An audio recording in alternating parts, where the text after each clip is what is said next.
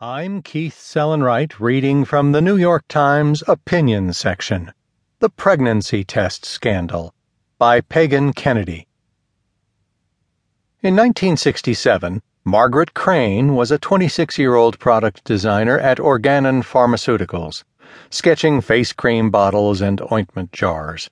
One day, as she walked through a lab at the company's headquarters in New Jersey, she spotted rows of test tubes on shiny racks that